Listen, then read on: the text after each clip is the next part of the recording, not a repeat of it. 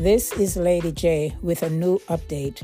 Spotify has just sent me my 2022 review of Lady J Speak podcast with a total of 20.3K plays.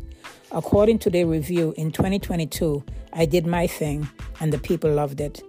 I created 43 minutes of new content. That is more than 26% of other creators in the religion and spirituality category. I can't hear them, but Spotify says that they're clapping for me right now. There are 3 episodes that really grabbed my listeners' attention. Number 1, Your Faith Will Not Fail. Number 2, A September to Remember. And number 3, A Heavenly Perspective.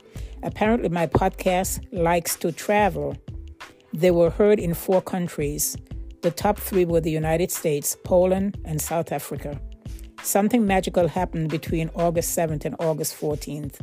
I had 113% more listeners compared to my average week.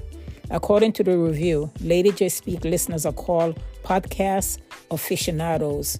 They are in tune with the past and present, gravitating towards podcasts that stand the test of time.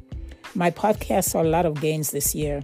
I had a 19% increase in followers. I had an 8% increase in listeners. Me and my fans seem to have a lot in common.